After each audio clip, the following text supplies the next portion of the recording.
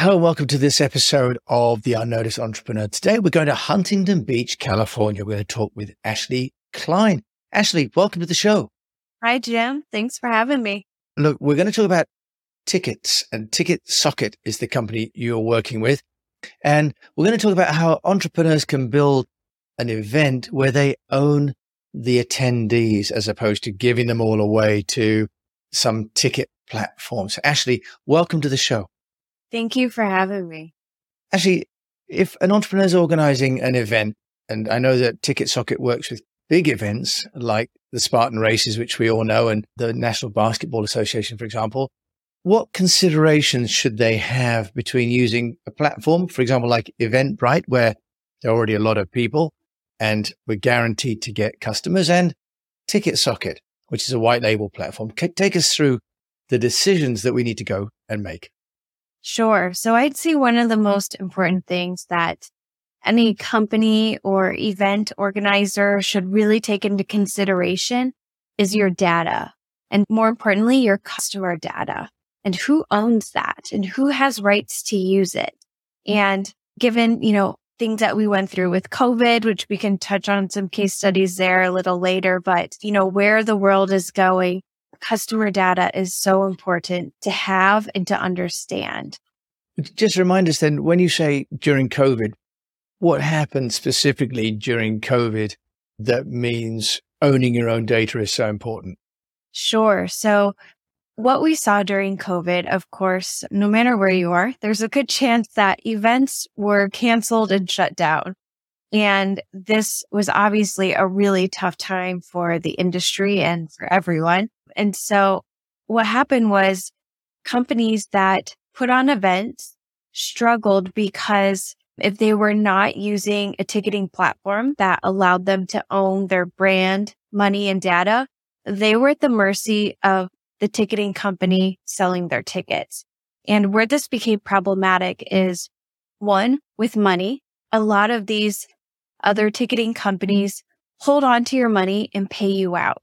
Sometimes they pay you out throughout the sales cycle after a couple weeks, or a lot of times they'll hold on to the revenue until an event is over.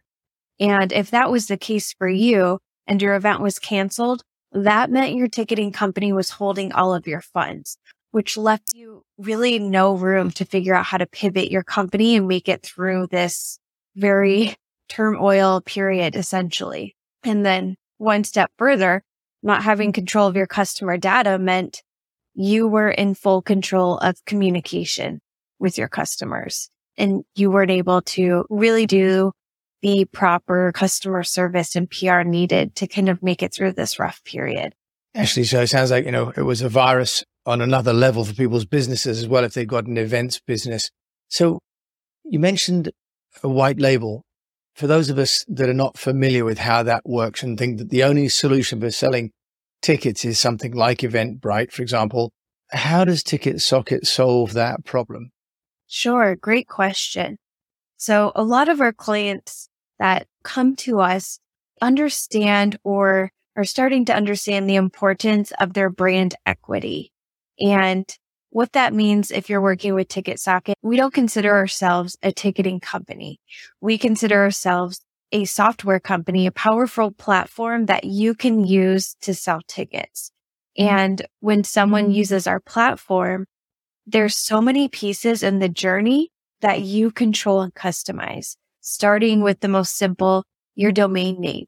So instead of, selling tickets on a third-party ticketing site, your tickets can be sold on tickets.yourdomainname.com. So your domain name stays in the picture. Your logo appears all throughout, your color scheme, exactly what you want to say and communicate to a customer throughout that checkout flow is all controlled by you.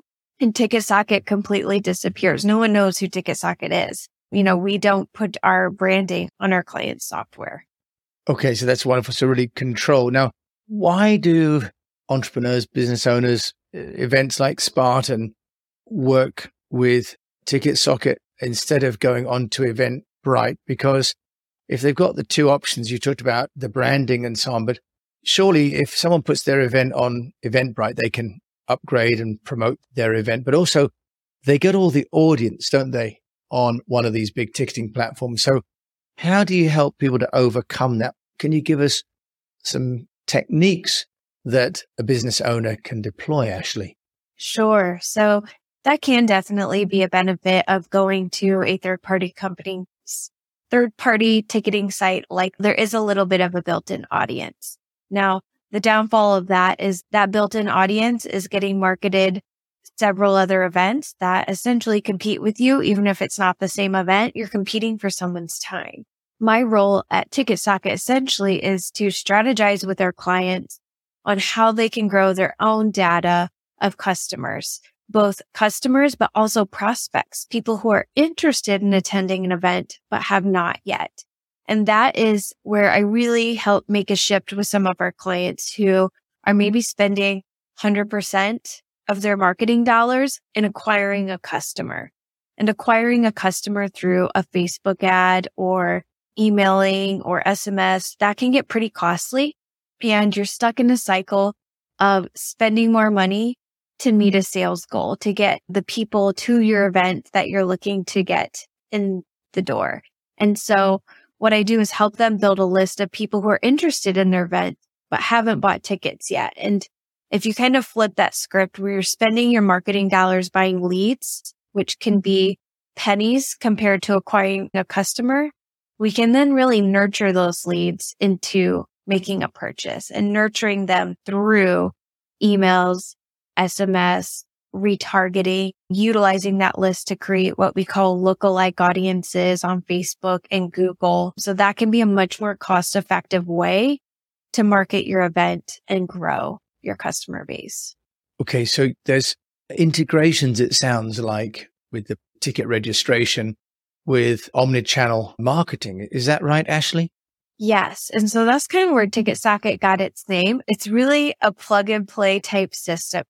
We have an open API so people can utilize that to create custom integrations. And we have a marketplace on the back end of our software where you can kind of choose your different tools to plug in and connect to. So, of course, I work more on the marketing side. So those are my favorite tools to talk about. One being a CRM like Active Campaign. You could also do this with a Klaviyo or a HubSpot or even a MailChimp.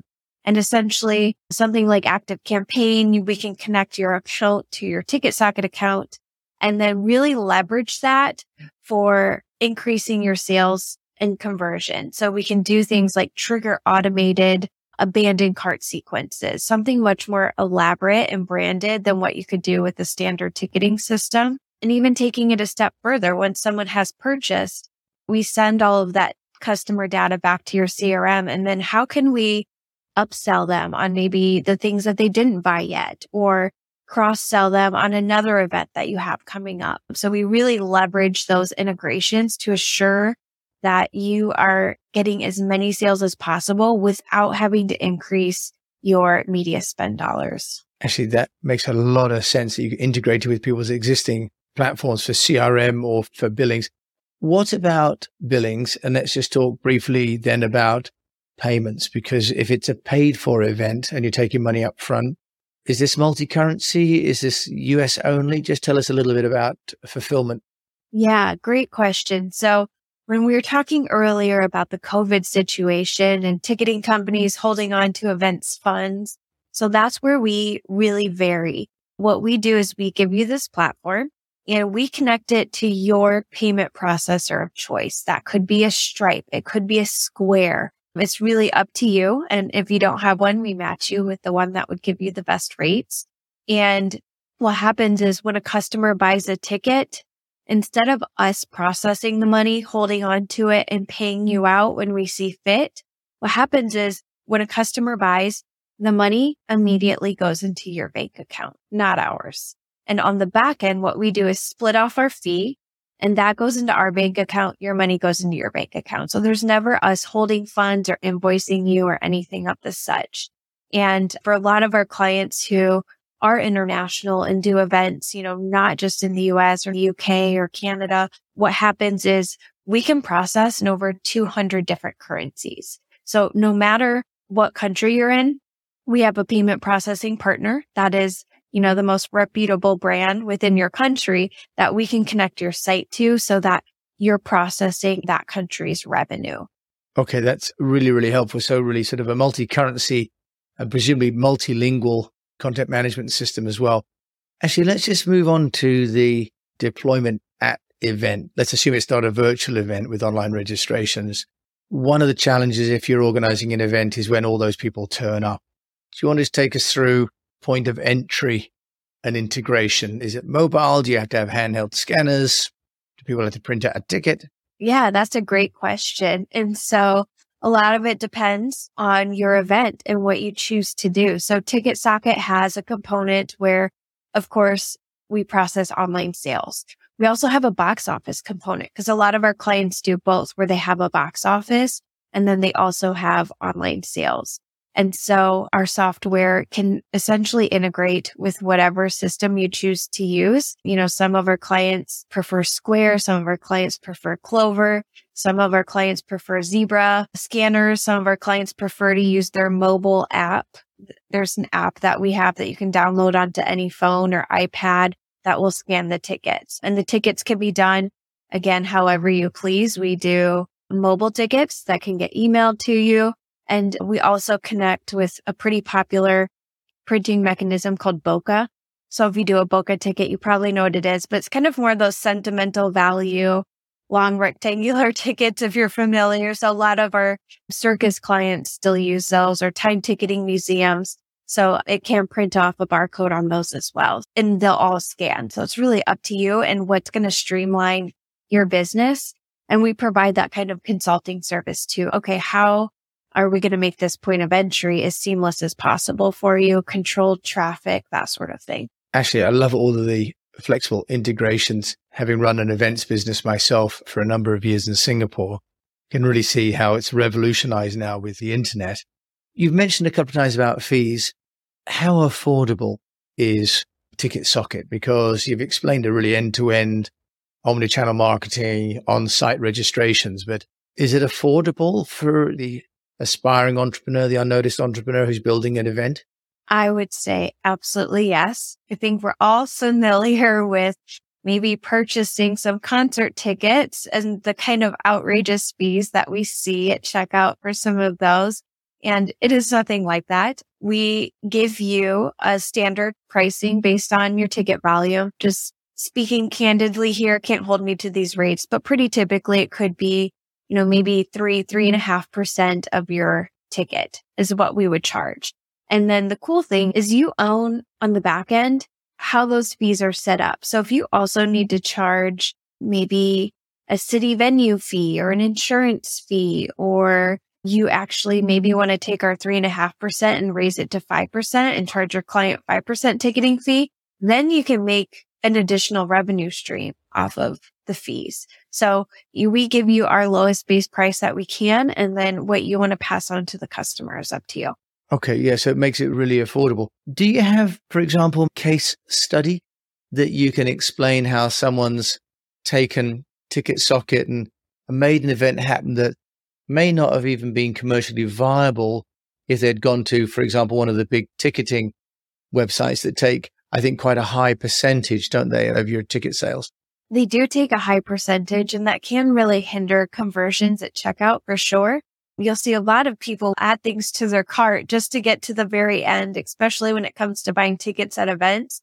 And they'll take a look and be like, wow, those are the fees, and they'll bail. And so we have seen clients come to us and see dramatically increased conversions at checkout, and they're able to, make more money on their bottom line revenue, essentially, because people feel more comfortable purchasing tickets when the fees are not so extremely high. Ashley, you are responsible for the marketing and helping your clients build attendance to their events. Can we just turn our minds then? What would be 2 or 3 strategies that you recommend, if you like, consistently that work to business owners on helping them to get more registrations? Sure. Great question. So the first thing I like to do is sit down, strategize. How many tickets do they need to sell? And what I'll do is build a strategic digital marketing plan for them. And that usually includes components of, Facebook ads, maybe Google ads, search engine optimization, email, SMS, social media content. And what we do is I find out, okay, what are you planning on spending on Facebook ads? Let's say it's $10,000, just for example. Sometimes clients spend a lot less. Sometimes clients spend a lot more, but for sake of numbers, let's go with 10,000. And most of the time, what event customers I see do will take that $10,000. They will run Facebook ads to acquire a sale, driving people to check out to buy a ticket. That can get pretty costly to acquire a customer. So I don't consider that the best way to spend that $10,000. And if that's all you have, I guarantee you will not reach your sales goals. And so what I do is a learning curve for clients, especially if you're newer to event and don't have a database yet of past customers, is I say, okay, let's take 50 to 70% of that $10,000. And before we ever go on sale, let's run ads generating leads, meaning let's get someone's name, phone number, and email who has said, you know what, this event looks pretty interesting to me. I want to join. I want to know more. I want to be on the VIP list, whatever that looks like. And what we do is we grow the database. And these leads cost pennies compared to what it costs to acquire a customer because the ask is so much smaller. You're only asking for their name, email, phone number. And once we have that information, we create a sequence of emails, text messages, and retargeting ads that are communicating to them, this is the day we go on sale. You do not want to miss this. And here's why. And we really create kind of a big deal on opening night and really create what we call FOMO, that fear of missing out. Like you do not want to miss the day and time we go on sale because that first hour is crucial. And then we'll do that kind of lead generation campaign for maybe 3 to 4 weeks before we go on sale. And then we'll go on sale. And as I mentioned, this can be pretty scary for a lot of customers who've never shifted their dollars this way. And what we find is within that first hour of going on sale, we have such a strong opening night, which allows everyone to relax a little bit during that sales cycle, which can be very stressful for events because a lot of times, okay, we've secured enough money to make sure our venue fees are paid or, other big costs that we're going to incur before the event actually happens. So it's a great way to generate a lot of buzz and audience very quickly.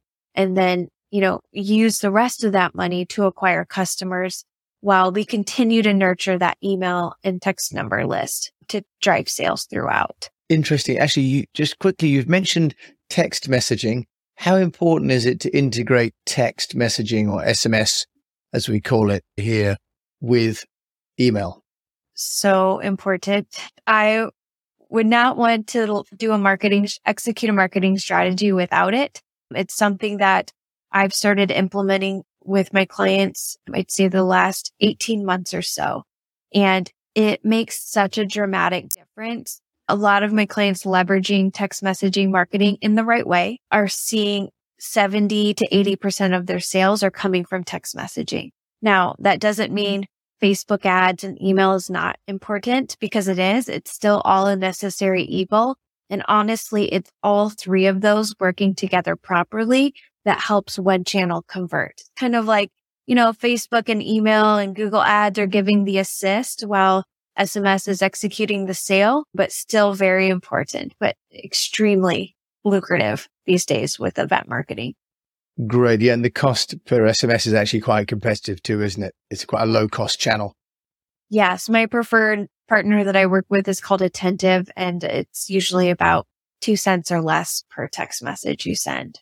Wow. That's fantastic. We'll put a link to Attentive in the show notes. I've also been using one called ClickSend.